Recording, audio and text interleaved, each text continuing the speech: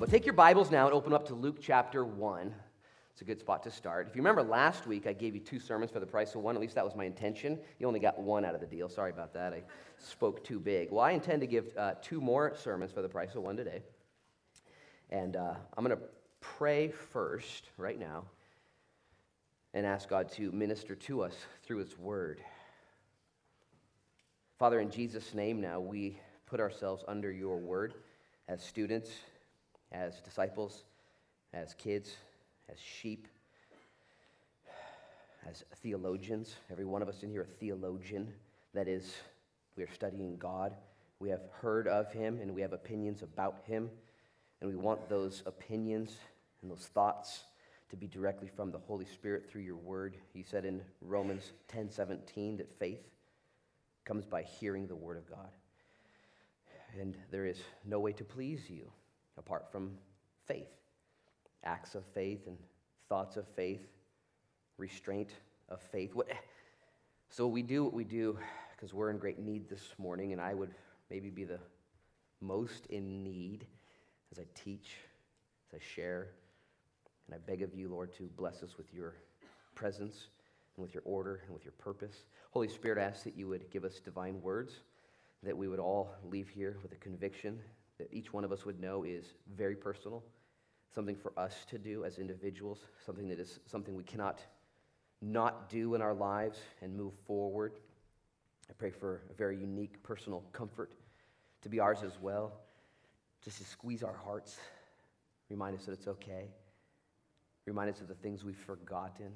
I also pray, Lord, for a special gift of healing. The body's gathered, and I pray in Jesus' name for the gifts that you have in store for those, Lord, today that need physical healing, that you, Lord, would just grant that to them, that it would be from you to them, that it would be special and sweet. So if that's you, you know it, and I just would have you to utter to the Lord, yes, yes, Lord, I'll receive that. And the Lord, you would just be good and be God in our midst. I believe you have started something here in my life and in our lives, and we just pray that you'd continue to do it for your glory. And by your will and through your power, we humbly submit to you now in Jesus' name. Amen.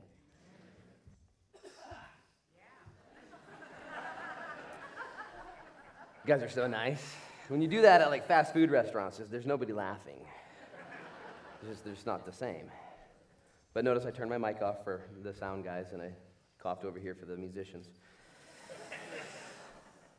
Recently, if you've been going to church here for a while, you've heard me teach, or from this pulpit, or in scriptures, or maybe even just sideways thoughts, various stances and various ideas and various conclusions that are not too popular with everyone. In our political climate that we're in, and in some of the things that we see in the scriptures, I've taught on subjects and referenced them at least touch and go, subjects such as alcohol, as John the Baptist was to have no wine or strong drink, abortion, as we see these babies in the belly with names and dispositions and responses and spiritual climates. Even in the belly, they're having spiritual interactions. The body, when it's growing in a mama's belly at 16 weeks, can hear audibly, can understand voices and receive. And it's just, we've seen that in the scriptures. I taught on things such as respect for the Virgin Mary, but not the worship of the Virgin Mary, saying we should be like her but not pray to her. And I know some people are very offended at what that might mean to them. Talked on and just spoke briefly about medical and recreational marijuana. Actually, don't remember teaching about that. That's just a pun right there. I'm just kidding. Thank you. But I did get some emails that I must have taught on it and said something. And last week I taught an entire message on politics and not getting distracted into either rut but staying on the road. Just what might be happening in our culture, and not just our culture, but every culture. That being said, the feedback was quite interesting, and I share this with you because I want you to be equipped. I received emails, messages, and arguments on various issues. I even had one person tell me via email and then follow up verbally, face-to-face, that they're leaving the church based on some of the stances that, and she was surprised. She said, am I the only one? There's got to be more, dozens. And I said, they must not have my email address then. I don't know, and I I kind of asked her, I said, what did you hear me say exactly? And she actually misunderstood what I had said, and I tried to clarify, and there was no hope or no help in that. And to say that I personally am not impacted by messages and emails would be a lie, because I am, much like you would be when people send you notes. Here's the deal, though. I would also say that I receive dozens of messages, if not more. I mean, that's probably an overstatement, more, but dozens of messages and emails and notes from people saying, thank you so much for taking a biblical stance on some of these hard issues, for even saying the things that are coming from the pulpit and preaching and not hiding behind the pulpit, but instead presenting God's word in clarity and in humility. And I pray in Jesus' name that nobody ever looks at me, Luke Frechette, as a know-it-all or a boss or a monger or a weirdo or a clubber or a Bible thumper. I try and present what God presents as truth and clear, okay? It's pretty clear. Praise God.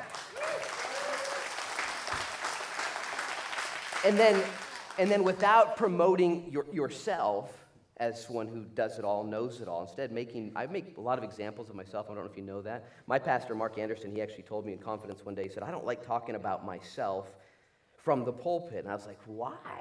I said, when you talk about yourself, usually you're making fun of yourself.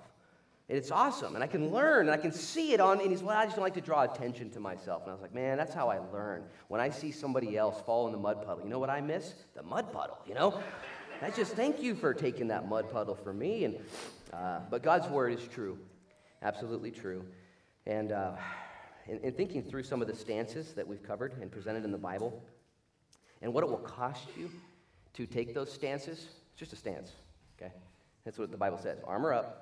Ephesians chapter 6, we studied it. Put the armor on, and then just take a stand. Just stand. Doesn't say swing, okay?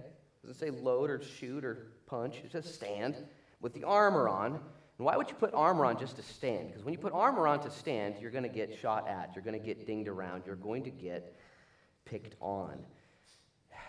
And as I thought about that with these issues, such as divorce and abortion, same-sex relationships, forgiveness, every subject in the Bible, you need to know what the Bible says clearly, and it's pretty clear, okay? There's things in the Bible, as I've taught before, I don't necessarily like as a human, like, I wish it didn't say that, but it does. As a matter of fact, today, upstairs and downstairs, the kids' wings, they're teaching on the 10 Commandments. That's what they're talking about today. Recently, I heard a Pastor Paul Tripp, answer the question to parents, how do I know when to give grace to my kids? You know, they're blowing it, just give them grace. And how do I know when to give them the law? You know, bring it, you know, fivefold. 10 Commandments, you know, whatever. And he said, you don't understand. He said, when the law was given, it wasn't because they were in trouble. It was because God loved them and graced them and said, hey, we're together now. We're a family. I've rescued you. We're in the wilderness. It's going to be a little wonky for 40 years. And then the rest of your life, so I'm going to give you the law because I love you. And I want you to have a great time. I want you to know how to play the game. I want you to know where the borders and boundaries are, what the objectives are. I want you to know. Have you ever sat down to play a board game and not looked at the law, the rules? Okay, it doesn't go well. Fights and mayhem and chaos. But when you read the rules of games, all of a sudden, that game becomes a unique, special experience that you enjoy. So, too, when God gives us the law, that is what he says about all these issues. He has an opinion about all of them. When he says, this is what you should think about this, I don't want to think that. Well, that's because you're wrong, okay? It's because you haven't understood the heart of God. And when you truly take time to understand the heart of God, the grand meta-narrative, and the kindness of God, and the severity of God. And when you choose to look at God holistically, even though you have to put some armor on and stand and get shot, which is going to happen, spiritually, emotionally, it will happen when you take a stand for the truth. Here's the deal, though. On these issues, in order to take a biblical stand well, you have to continually remind yourself of the purpose of life, okay? The goal, the target. What is your purpose? What is your target? What is your goal? What makes you conclude, I like that idea. I like that law. I like this thing. Is it to your goal and target and purpose in life? Is it to honor yourself and live your best life now? And there's a whole society that says, yeah, just live well. Take care of yourself. Make sure it's all, and when you do that, you'll find yourself diverted. Here's another goal or target that is presented high. Honor others and serve people. Does that sound pretty nice? Honor others and serve people. Did you know that by honoring others and serving people, what you're really saying is, I want to be honored and served because I'm an other too? So you're tricked into thinking, if it's all about humanity, if I'm a humanitarian, if I'm humanistic, if I'm anthropocentric, look it up later. If I am that, then man is the highest to serve. And in that, it's going to ultimately come back and serve me. It's very selfish and sneaky. The other idea, which we all reject, at least after we get out of college, is to have a blast because you only live once. And that's not it either. You tried that in college. That was super fun, but man, not worth it. Here's the deal. Here's the goal. Here's the goal. The purpose of life is to honor God and serve His will. That is the purpose of life. Anything just one notch less than that, I want to serve humanity and change the world. No, not first. Serve God and His will, and the byproduct of doing that will serve humanity and change the world. But your prime product, in humility and on your knees and with concern, has to be to honor God and serve His will. And when you do that, all these other things shall be added unto you in a legit way. And your life will begin to take form and shape. The purpose of life is to honor God and to serve His will. Now, if you choose anything other than that, guess what you're not going to do? You're not going to armor up. There's no need for armor. No one's shooting at you anymore. And you won't take a stand. You just won't. Instead, you'll take your armor off, and you'll fall down for whatever's most tempting to you or pleasing to the culture. Don't raise your hand, but have you done this before? Have you not stood for what God says is clear? I want to honor God and His will and find out what that is and stand and armor up. I don't really want to do that. Instead, you'll take armor off and you'll find what's pleasing to culture or what's tempting to self. We've all been there. It's a compromise. It's a compromise. I used to have a car. I think it was in 1997. Probably flatter myself, probably 93. I don't remember. It was a Nissan Pathfinder, though. The thing was legit. And the people that sold it to us had a pit bull. And there was a sticker on the dashboard, and if you took the sticker off, it was where the pit bull had tried to get into the glove box. They had gone to the Crystal Ballroom in Portland to go partying and left some dog treats in the glove box with the dog in the car. And the dog thought, I like this game. I like this. Anyways, when we bought the car, they gave us a new thing to put in, but we never did. A new sticker. Yeah, we actually had a sticker. We took theirs off, and we put ours on, and ours just said, compromise kills. This was there for many years, just right, compromise kills. We got it at a Christian concert. Any compromise will slowly take you off. Now, I saw some of the people that I offended at Fred Meyer's. You guys ever been to Fred Meyer's before? It's like SBC North, okay? It's like SBC 2.0. I mean, you go there, and there's hoodies and people. There's a place to put offerings. It's for food. It's different, and it's bizarre. It's kind of fun. And there's so many. It's so fun. And here's the deal, though. I'm just telling you my story. Because I get to talk today. And I saw these people. I was like, oh, man, I offended that person specifically. I know, so I could tell, and I offended them, and I felt bad for having rubbed them the wrong way, and I felt bad for being misunderstood and rejected because of my own beliefs. But Proverbs 29, verse 25, tells us that the fear of man brings a snare, but whoever trusts in the Lord shall be saved. You ever heard that verse before? The fear of man. To be afraid of what others think of you.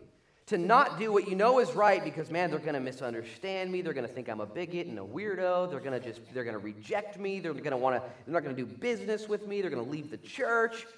Living that kind of lifestyle, the Bible says, implicitly is a snare. Now, not a snare like a snare drum like Luke Orwinski plays, because that's cool. Different kind of snare. A snare is what you would use to entrap an animal. And then not to domesticate it. You would entrap an animal to kill it. And when you and I live in the fear of man, what are they going to say? What are they going to think? How am I going to, I can't post that. Can't check into South Beach Church on a Sunday morning. They'll know. I don't want them to know. Listen, that'll bring a trap. You'll be trapped. You'll be destroyed. But the fear of the Lord, whoever trusts in the Lord shall be safe. Now, I'm not here to please man, and you're not here to please yourself. If you're living to please others, you're really just living to please yourself because, like I said, you are an other. The goal of life is to please God and not man. And if you do please God, you're going to serve your mankind well. So let me just say this. You got to know what the Bible says and believe it. That's what we do here on Sundays. I hope you're learning stuff. I hope you're learning. Every time I teach through a book, Romans or Dan, I just see so much that I didn't see before for God. And I hope you're learning. Oh, okay, now I know what I believe. Now I know. If you, though, are coming to conclusions and believing, can I just say this? Walk in love. Okay, that's what you got to do. Walk in love. Love people more than yourself. Love people more than your own stance, more than your own doctrine. As a matter of fact, I was in many debates when I was younger. I try not to debate now. It's just not worth it to me. And I was debating these issues and these theological stances. And I met this one guy who's wiser than I. And he said that when he and his buddies debate about things, eschatology, end times, or Arminianism versus Calvinism, and he says we've made a rule. We don't debate each other anymore unless we're knee-deep in ministry, unless we are in the trenches with the lost, unless we are serving those less fortunate, unless we're loving people. Really, and you can trick yourself into saying, well, I love people, that's why I stay at home every day. That's why I study my Bible. You know, love is a verb, love is an action. Walk in love. Truly love people. And the conclusions you come to about what Christ has said will then be coded in love, and love covers a multitude of sins. Be careful, be very leery of coming to theological conclusions and loading your gospel gun and looking for somebody to pump full of love. Be careful of that. Know what you believe, but walk in love. Walk in love. Also, speak in humility. Really think about how you sound on Facebook or with your in-laws or friends. You won't come across as weak, you'll come across as meek, and meek is power when you speak in humility. Also, serve with energy. I have known way too many Christians that have good theology but poor ministry. Don't do that. And repent swiftly. The best part about being a theologian is learning to repent swiftly. There is a misnomer within Christendom, churchianity. Now that I'm a Christian, now that I'm walking with Christ, I can't sin anymore, at least not let anybody know about it. Repentance is a lifestyle. You know that, right? It's a lifestyle. Oh, men and women, don't believe the hype that now that I've been a Christian for 6 months or 2 years or a decade, I can't let them know I still struggle with this secret addiction, this secret sin. I can't let them know I'm a hypocrite. I think we know you're a hypocrite. The offensive part is when you don't repent swiftly, hide it, stuff it. My kids, I teach them this all the time. I say, guys, gal, 2 boys and a girl, when you blow it, when you sin, if you come to me, okay, with your mistake, and own it and embrace it and expose it, the consequences will be so different than if you hide it, minimize it, and lie about it. Nemo, my 7-year-old, has got a real tender heart when it's not blocked by stubbornness. And one day he came in the kitchen, I think I told the story recently, just looked right at me, stone-faced, Dad, I wrecked my bike. I'm like, oh, you all right? Yep, but I ran into your car. And I was actually kind of stoked. I was like, you mean you blasted into it? Yep. I was like, did you leave a mark? He's like, yep. And I was actually stoked. I was like, let's go look. And we went out there and he showed it to me and I looked at it. I was like, yeah, that's a mark. That's right there. You're forgiven. Totally forgiven. It's just a car. It doesn't matter. Thank you, Nemo, for telling me. Thank you, Nemo, for not hiding it from me, for not letting me have to discover it myself. And who did the mark on my car? And such a good repentance. It's a lifestyle. Careful, Christians. You represent Christ. And if you're not careful, you'll think, oh, I can't blow it ever. I can't be real. The world's watching via Facebook in aisle 2 at Fred Meyer's, and I can't be. What demonstrates Christ so beautifully is when a man or a woman or a family repents swiftly and doesn't try and hide it. I've told the story. I'm super digressing. This is horrible. It's a horrible way to start the service. We had this young man, at-risk youth. His name was Gabe in Ashland, living with us. He lived with us for about a year. He's a drug user, and he couldn't stay clean, so his family asked us to have him and give him UAs on the daily and all the rest, and we just brought him back to health to the best of our ability. And one day, he grew up in a Christian family in Canby, and he was at our house, and I don't remember who I offended, but I offended somebody. I did something wrong, personally. I was the patriarch of the house. I either offended him or my wife or my kids. I do not remember. But I do remember I owned it to everybody. I apologized. I repented. I said I was wrong. I didn't minimize or share the sin. I owned it, and he couldn't believe it. So wait, did you? I've never seen in all of my Christian days, growing up in a Christian environment, never seen the patriarch, never seen the one in charge, the youth pastor, the leader, never seen the person so fully own their own stuff in humility without just saying, well, you should have, and I shouldn't, it's the way it is, and I'm the boss, and blah, blah, blah. And it was just repentance on display. I like having the right stance. I don't like being wrong. I hope you do too. I like knowing what the Bible says clearly. But that doesn't mean you're not going to sin in the future or make mistakes or say something dumb. You know what's going to bless your coworkers and your family members and your watchers is when you walk in a spirit of humility and repentance and not a greater than thou mentality. This is going to open up many doors for you, many witnesses. And also, as a Christian, and I share all this because this is how my week went in all the reactions to the teachings and taking the stances, and I'm sure it's going to get more interesting in the future. The last thing I would say for you in this list I have here is to trust mightily, not just swift repentance, but mighty trust. Trust the Lord. There's no fear in trusting the Lord. You have to look to him. If I trust the government or trust Facebook or trust the likes, the dislikes, and the anger faces on my feed, if I trust all that, I'm going to be all over the place. And so what is the purpose of life? The purpose of life, and they decided this many years ago, the church did, is to glorify God and to enjoy him forever. It's the great Nicene Creed. To glorify God and to enjoy him forever. That is the purpose of life. Not to serve humanity. That's a byproduct. Not to be popular. You're not popular anyways. To serve God, glorify him, and enjoy him forever. As a matter of fact, just trying to wrap this up and get into sermon number 2. Luke 6:26, Jesus, we'll see in a couple weeks here in Luke 6. Jesus said, "Woe to you when all men speak well of you." He said, they hated me first, they're going to hate you also. And I was talking to my wife about all this, just kind of processing it and showing some of the emails, and even my wife was talking about some other things, and I said, honey, as the days get darker, we need to stay the course, and if it offends people, okay, it's really, Jesus said it would. He said, if they hated me, what do you think? They're going to hate you too. They're going to think you're a kook. They're going to think you're nuts.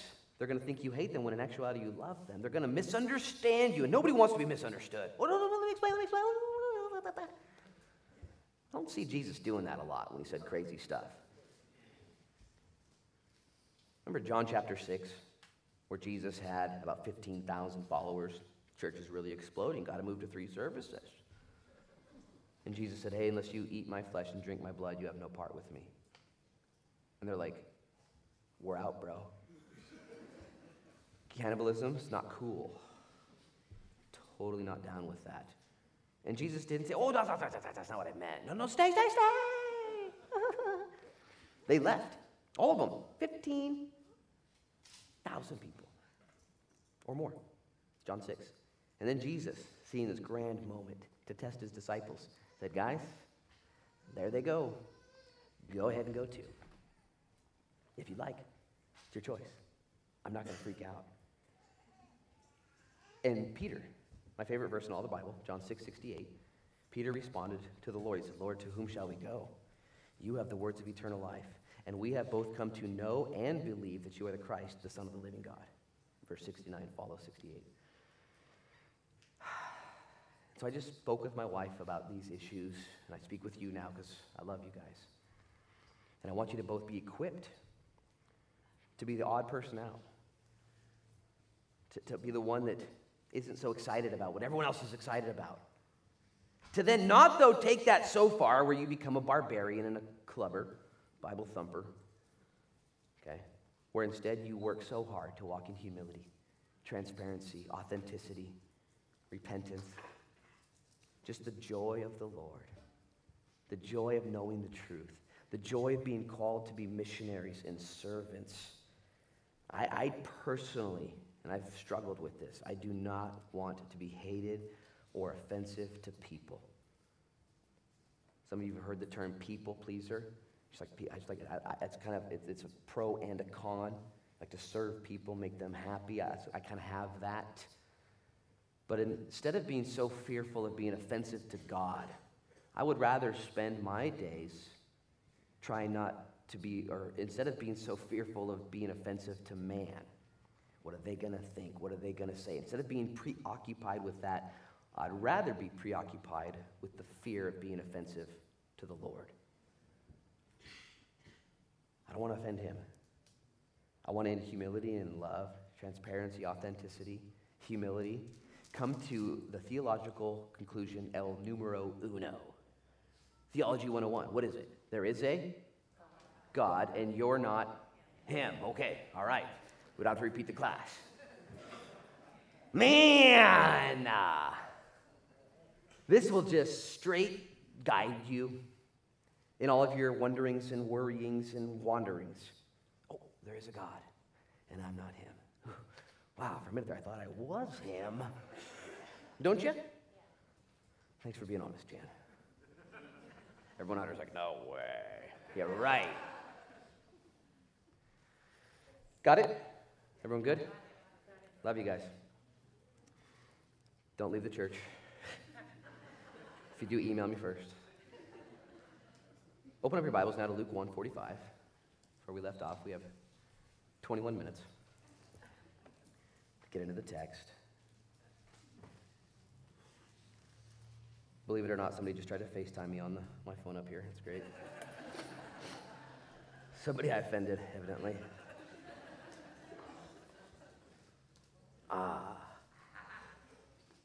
Look at verse 45. Actually, let's start with verse 44 of the Gospel of Luke. I just want you to see this. So beautiful.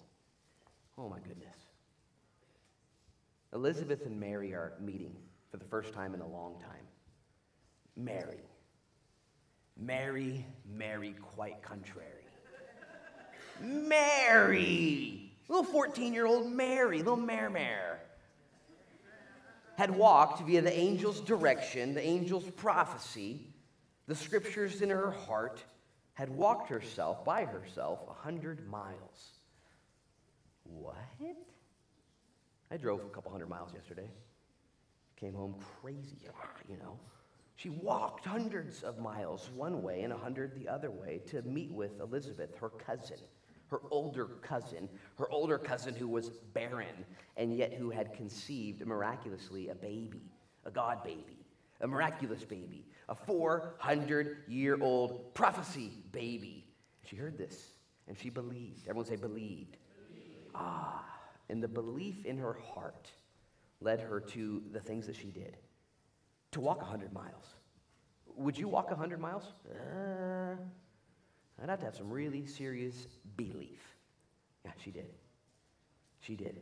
And as she walks, verse 44, it says, "For indeed," this is now Elizabeth's response to Mare, her cousin, "For indeed, as soon as the voice of your greeting, Mary, sounded in my ears, the babe leapt in my womb for joy." The babe, of course, is John the Presbyterian. No, John the Baptist, John the Baptizer, J the B, Jesus' younger, or should I say older cousin. And she says, when you walked in, this baby, now we all know babies flutter and kick and they push and they punch and they do stuff. But this interaction is a miracle right here. This miracle fellowship. These two girls come together. Inside of Mare's tum-tum is Jesus growing real small. And inside Elizabeth's tummy is John the Baptizer, who would baptize Jesus later, who would be the forerunner to prepare the way. And as they come together, these two gals, all of a sudden the babies start to do exercise, yoga poses, and break dance. And Elizabeth says, this is a holy moment. This is a holy moment. Why is this happening? And then she goes ahead and concludes why this is happening. Verse 45, this is where we left off. This is where we'll start. Believe me, we're trying to start. She says this, blessed is she who believed, for there will be a fulfillment of those things which were told her from the Lord. What? Now just imagine little Mary, 100-mile traveler Mary, scared Mary, wondering Mary, in over her head Mary, young Mary, walks into the room. Hey, Zacharias, cat got your tongue? Remember, he couldn't speak. As a matter of fact, we'll see next week that most likely he couldn't hear also, that he was completely dumb because of his unbelief. No talkie, no hearing. And she sees Zacharias, who's not helping her out, and says, is Elizabeth here? And Elizabeth hears it. And the baby. And just imagine Mary's listening to this now. Whoa, I'm blessed because I believed. And then what comes next is called the Magnificat, Mary's song. This song that just flows from Mary's heart. 14 years old. It's the tune of her lips. It's the overflow of her heart. It's the fruit of what comes out of her. So I'm just going to read it. Okay, I'm going to read it, and then we'll get back to work. Okay, here, I'm just going to read it so you guys get something today. Here it goes. Ready? And Mary said, verse 46, my soul magnifies the Lord, and my spirit has rejoiced in God my Savior, for he has regarded the lowly state of his maidservant. For behold, henceforth all generations will call me blessed. Why? Verse 49. For he who is mighty has done great things for me, and holy is his name, and his mercy is on those who fear him. From generation to generation, he has shown strength with his arm. He scattered the proud in the imagination of their hearts. He has put down the mighty from their thrones and exalted the lowly. He has filled the hungry with good things, and the rich he has sent away empty. And he has helped his servant Israel in remembrance of his mercy, as he spoke to our fathers, to Abraham, and to his seed forever. And Mary remained with her about 3 months and returned to her house. What in the world? This girl pops in looking for her older cousin Elizabeth. Elizabeth says, I hear you, and when I heard you, stuff started going down. Blessed are you, Mare, for you have believed that everything that God has declared to you is going to happen. And she goes into this song. And I read it quickly. You can read it on your own. Did you know that in this song, just a few verses, in this song, there are over 20 references to Old Testament stories, quotations, and pictures. Out of the overflow of her mouth came 20 references to scriptures. Now, I say that to say this. Mary was a girl. And in that culture, girls didn't get taught to read or write. They just didn't. They would never learn it. It wasn't part of the cultural offerings at that time. She didn't know how to read, didn't know how to write. Girls, women at that time would not be allowed to go to synagogue and worship and learn. They wouldn't be allowed to, not for them. They wouldn't be allowed to eventually go to the yeshiva, to the schools of learning, and to read and to understand and to learn the concepts. She didn't have that afforded to her, yet at this time when she just is blessed by believing, and what comes out of her is the word that had been stored up. Here's the question I have for you. If she can't go to Bible study, she can't go to Bible school, she can't read the Bible, how in the world, pray tell, does she have the word stored in her heart? Someone tell me.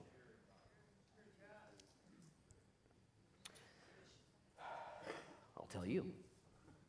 Maybe the next service will be smarter than you guys. No, I'm just kidding.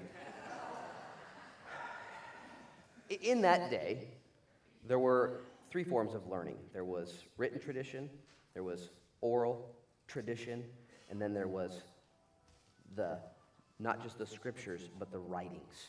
And they would share and learn these as family units. This particular girl lived with a family that loved the Word of God, that knew the Word of God, that worshiped the Word of God. The Bible says in Psalm 138, verse 2, you have exalted your word even above your own name, the Bible. Can you imagine a family unit like Mary's? What it must have been like sitting around at night, no electricity, no Facebook, no Instagram, no YouTube, no Netflix and chill. None of that was going on. But instead, it was, hey, let me tell you the story of Jonah. Let me tell you the story of Daniel. Let me tell you the story of Elijah. And all the kids would gather together and tell us about Elijah again, Elijah. How many of you guys love the stories of Elijah? You know what's interesting about Elijah is that James, Jesus' little brother, when writing his epistle in the New Testament, says Elijah. Elijah's just a normal dude. Same countenance, same nature as you and I. Nothing special about him. He's just a normal guy used to do great things. And Mary knew these stories, that all the men, all the women of the scriptures were just normal people that God chose to do great things with. We talked about that 2 weeks ago. As we talked about, why in the world did God use Mary to do such amazing things? Was it because of Mary? The answer is, starts with N, rhymes with O. Wasn't because of Mary. Because that's what God does. He seeks to find Moseses and Gideons and Davids who dance with sheep and peoples that we would never identify. Peters and Pauls and Marys. That's a band reference right there. He on purpose, and James knew that, and Mary knew that. And so when Mary heard the crazy things that God was going to do, she instantly believed. Huh? I know the word.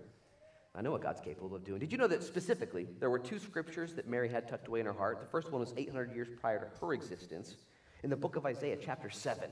In the book of Isaiah chapter 7, it says that, behold, a virgin shall conceive and bring forth a baby, and we shall call him Emmanuel, which means God with us.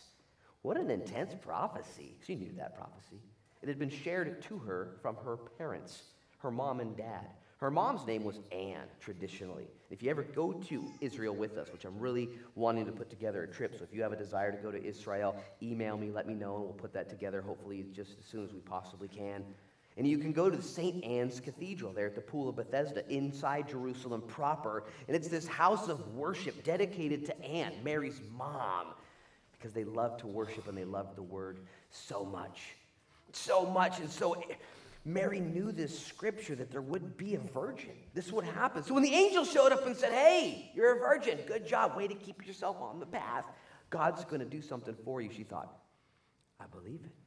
You said it, I believe it, that settles it. She also knew the prophecy 400 years after from Malachi. Malachi, the Italian prophet. Malachi, not Malachi. Malachi. And Malachi prophesied in chapter 3 and chapter 4 that there would be a forerunner born. Not a Tahoe, not an expedition, not an explorer, a forerunner. You guys, man, get with this. Just get with this. A forerunner, that's what it says. A forerunner would be born, preparing the way for the Lord, making straight his path. She knew that. So when the angel said, behold, your cousin Elizabeth also has a baby, miraculously, she knew. What made Mary believe? The fact that she knew what God had already declared. Well, let me just ask a different question. What made Mary blessed? That's the first word in verse 44, 45. Blessed are you. You know what the word blessed means? Happy. I don't have time to get into it. I don't have time to do anything today. In Psalm 119, though, I would highly encourage you to bathe yourself in it this weekend. I know the weekend's almost over. Steal away 20 minutes. Power through it with a pen. Underline the verses that stick out to you and what they might mean. Psalm 119. It's 176 verses long. It may take a cup of coffee. It's the longest chapter in all of the Bible. And its content and its topic of interest is the Bible. The longest chapter in the entirety of the Bible is all about the Bible. And every verse, I knew a school group in Ashland that actually their graduating class memorized all 176 verses of it. And when you read it, it does at times seem very repetitive. The emotions of the writer about the psalm, it's all about God's word and all about his need and love for it. I need to say this, and I'm just going to try and condense my whole message. I did a bunch of studying and preparing. All that's for me, not you. What made Mary blessed, what allowed Mary to believe, was her reception of and understanding in the Scriptures. She knew what it said. She had taken the time, even though she was illiterate, even though she was a woman, even though she couldn't have the resources afforded to her that everyone else did. That wasn't an excuse for her. She knew, maybe based on her parents and the influence. I'll tell you what, not everyone has the same path. I, for one, though, am very thankful to my parents, Joe and Arla, who taught me at a young age to love God, to serve him, to believe in him, to know him, to study the Scriptures, to find him. They taught me that. It was in my house. I saw it. I witnessed it. Even days when I was wayward and wandering, I remember sneaking in at night, coming home, thinking everyone was asleep. And there was my dad. And I remember seeing him on the chair with his word. And I'm thinking, what in the world? He loves that book. He's in that book. And that instilled in me an appreciation. And I would just say, parents, the impetus is on you. We have Sunday school. We're teaching your kids right now. It's our pleasure. We're not going to have an impact on them, though. Not really. Not really. It's parents, grandparents, aunts and uncles, people that both model it in the way they live and then teach it in the way they strive for their kids to understand. This morning, just in my office, I think it's my office out here, Nemo was there, just Nemo and I. I said, Nemo, you want me to teach you a cool verse? He said, yeah, what is it? I said, it's Psalm 119, verses 9 and 11. It says, thy word have I hid in my heart, that I might not sin against you. So you know what that means? He's 7 and very honest. He's like, no. I said, it means that you take God's word, what it says, and you just believe it. You put it in your heart, and it will help you then to know what's right and wrong. Help you do what's right. And this idea of just loving our kids and teaching them the word, it starts with you loving the word yourself. Loving it. Wanting to know it. I encourage you, I'm going to do it again. Read Psalm 119 in the next 36 hours. Do it. Just do it. My Shia LaBeouf impersonation. The longest verse, should I say, longest chapter in the Bible is about the Bible. Mary. Quite contrary. Why did she get used so greatly? God's sovereignty, but also co-opt with human responsibility. Mary was a virtuous woman, a woman of the word, a woman of fortitude and dedication. Walking 100 miles to fulfill God's word. Would you walk 100 feet? Mary, when impacted by her cousin, out of the overflow of her heart, references 20 scriptures in a song. Could your 14-year-old daughter do that? Could you do that? The Bible does say, and I hope you get this, and this is just you got to wrestle with this forever. Out of the abundance of the heart, it overflows, the mouth speaks. So what comes out of your mouth is what was already in your heart, okay, at any given time. Whether you're talking like a salty sailor or a slippery salesman or a grace-filled girl.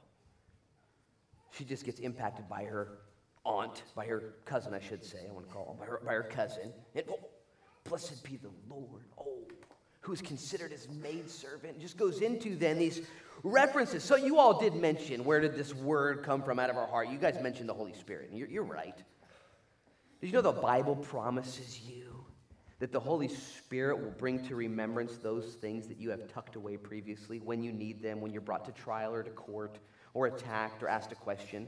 Such a cool verse for guys like me who find themselves in trouble or defending themselves or preaching or sharing.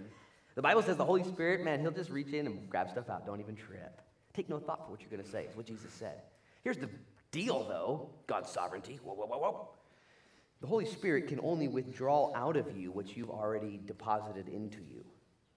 Okay? He can only pull out of you what you have already siphoned down into you, what you've invested. The time that you take to put into God's word to know him and then hopefully to make him known. This is such an elementary teaching. As a matter of fact, I went to bed last night saying, I don't have anything to say, please. But I just kept coming back to that truth. It's just so simple. You and I need to return to a commitment to reading God's word, to knowing God's word, to storing and stowing God's word. Read Psalm 119 today. In there, the psalmist says, before, that's a past, before I knew your word, I went astray. Before I did this, I was a weirdo. Armor off, falling down for whatever was popular. But now, because I've been afflicted, because I went through the ringer, oh, your word to me. Your word is better than life. And maybe this is a message for me. Maybe God wants Luke Frechette to look at Mary, and to see the overflow, the beauty, the worship that comes from her. And to intrigue me to not forget where I started my journey with Jesus, my love affair with him in his word. You can't afford not to, friends. You just can't afford not to be a person of the word, a family of the word. And maybe you are here and you say, I believe it, back off, Pastor. I'm all in. I just don't got time for it. You're not all in then. You believe. Your belief is an action. So many excuses come to my mind. I'm tired. I don't have time. I don't know what to read. I get that all the time, and I understand. I just don't know what to read. There's so many things. Pick a book. Pick a chapter. And get so familiar with it. Start with Peter. Okay, Peter's a total knucklehead. You can all relate to Peter. Read 1 Peter. Peter speaking to the pilgrims, the sojourners, the ones walking through a strange land in a fiery trialist time. Oh, Peter ministers to my heart. Yeah, but there's so many questions. I have so many things I don't understand. Google it. Have you not Googled it yet? I get texts all week long, and emails too, mostly texts, all week long from a couple people. Look, what is Jesus even saying in this verse? What is happening here? What does this even mean? What does this? And I love it. I love it, Noah. I love it when people text me and I go, oh, what does it say? And I go into the jails and I say, just read, tuck the word away. It's not new. It's not a secret formula. It is the way to be blessed. As a matter of fact, Psalm 119, verses 1 and 2 begin with, blessed. Blessed is the man. Blessed is the woman. Blessed literally means happy, the happiest people in the world. If I had happy pills up here, okay, that guaranteed to make you happy with no side effects, if I had a bucket of happy pills, every one of you would say, all right, I'll try anything Pastor Luke says. Take the happy pill. Makes me happy. Listen, your happy pill is the Word of God. God's presence. Knowing what he's said, knowing who he is, knowing what he's doing. Everything else is a counterfeit, is a slow digression. Mary. What made Mary so great? Two things. Charistao, grace, great grace, the same word used to all of you who believe. And Mary was a woman of the word, which led to her being a woman of virtue, a woman of purpose, a woman of humility, a woman of great energy and fuel.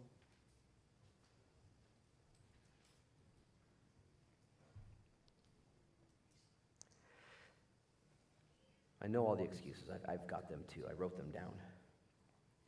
But let me just ask you, let's spend 2017 getting to know God's promises better, getting more and more familiar and in love with God again, because check it out. I need you to hear this. I'm going to have the worship team come up. God's word. Only some of you are going to do this. The others will be deceived into mediocrity. You'll continue exactly the same. You'll have looked into the truth and gone away forgetting what you saw. I pray not. I pray not for myself. The stakes are too high. The goal, glorify God and enjoy him forever, is too precious not to. Do you realize the distractions that are among us nowadays away from this word? The self-interest, the apps and the gadgets, the Facebooks and the Instagrams and the YouTubes, all of the things. I love technology. I have it all. I've got accounts to all of them. But be aware of the subtlety of busyness in a time such as this. Did you know that when Mary was living her life, 2 tyrannical despot leaders were in charge? Crazy people. Caesar Augustus, Herod the Great. Crazy people. Nutsos. Didn't stop Mary. I'll just study my word. I'll just ask Papa another story. And I'll believe what I hear and I'll respond appropriately. And when the angel showed up, Mer, Karistao, greatly graced. God's going to use you. And then her cousin said, blessed are you who what? Starts with B and rhymes with believed. Believed. Believed what? The word. The word. The word of Isaiah, the word of Malachi. The word that she had heard. The word of the angel. Last thought, I don't have time to develop it. I'm totally blew this whole teaching. Luke 1:37. For with God, what? It's actually a confusing verse. It says, for with God, nothing will be impossible. Because it's not what it really says. If you study it out in the Greek, you double click on it with your lexicon and get in there deeper. It doesn't say nothing will be impossible. You know what it says? It says no spoken word of God will be impossible. Not nothing. It doesn't say nothing will be impossible. It literally says no word of God will be impossible. What God has said will happen. What God has said will not stop. What God is doing. Oh, but it's been 800 years. There's no virgins, no birth. What God has said will not be stopped. But Jesus hasn't returned yet. It's always been this. What God has said will not be stopped. 2 questions. Number 1, do you know what God has said? You better. You better make it your lifelong goal. Know what he said. And number 2, believe it. I'm going to ask you to stand with me. Father, in Jesus' name now we have come to your house to crown you as king and study you out and be equipped to armor up and stand. And I pray in Jesus' name, Lord, such a simple teaching, such a simple exhortation, that every man and woman here would have been washed by the water of your word. That we would be equipped, Lord, for such a season as this, to not just armor up and stand for the world to see, but to also be blessed internally like Mer. To have that same virtue, drive, dedication, discipline. Lord, I'll be the first to repent. So much else goes in. So much else goes into my mind and my ears and my eyes. And I push your word away so easily. I'm sorry, and I need your help. If you're here today and you would humble yourself and say, I just need help. I can't promise God anything. I'm a knucklehead.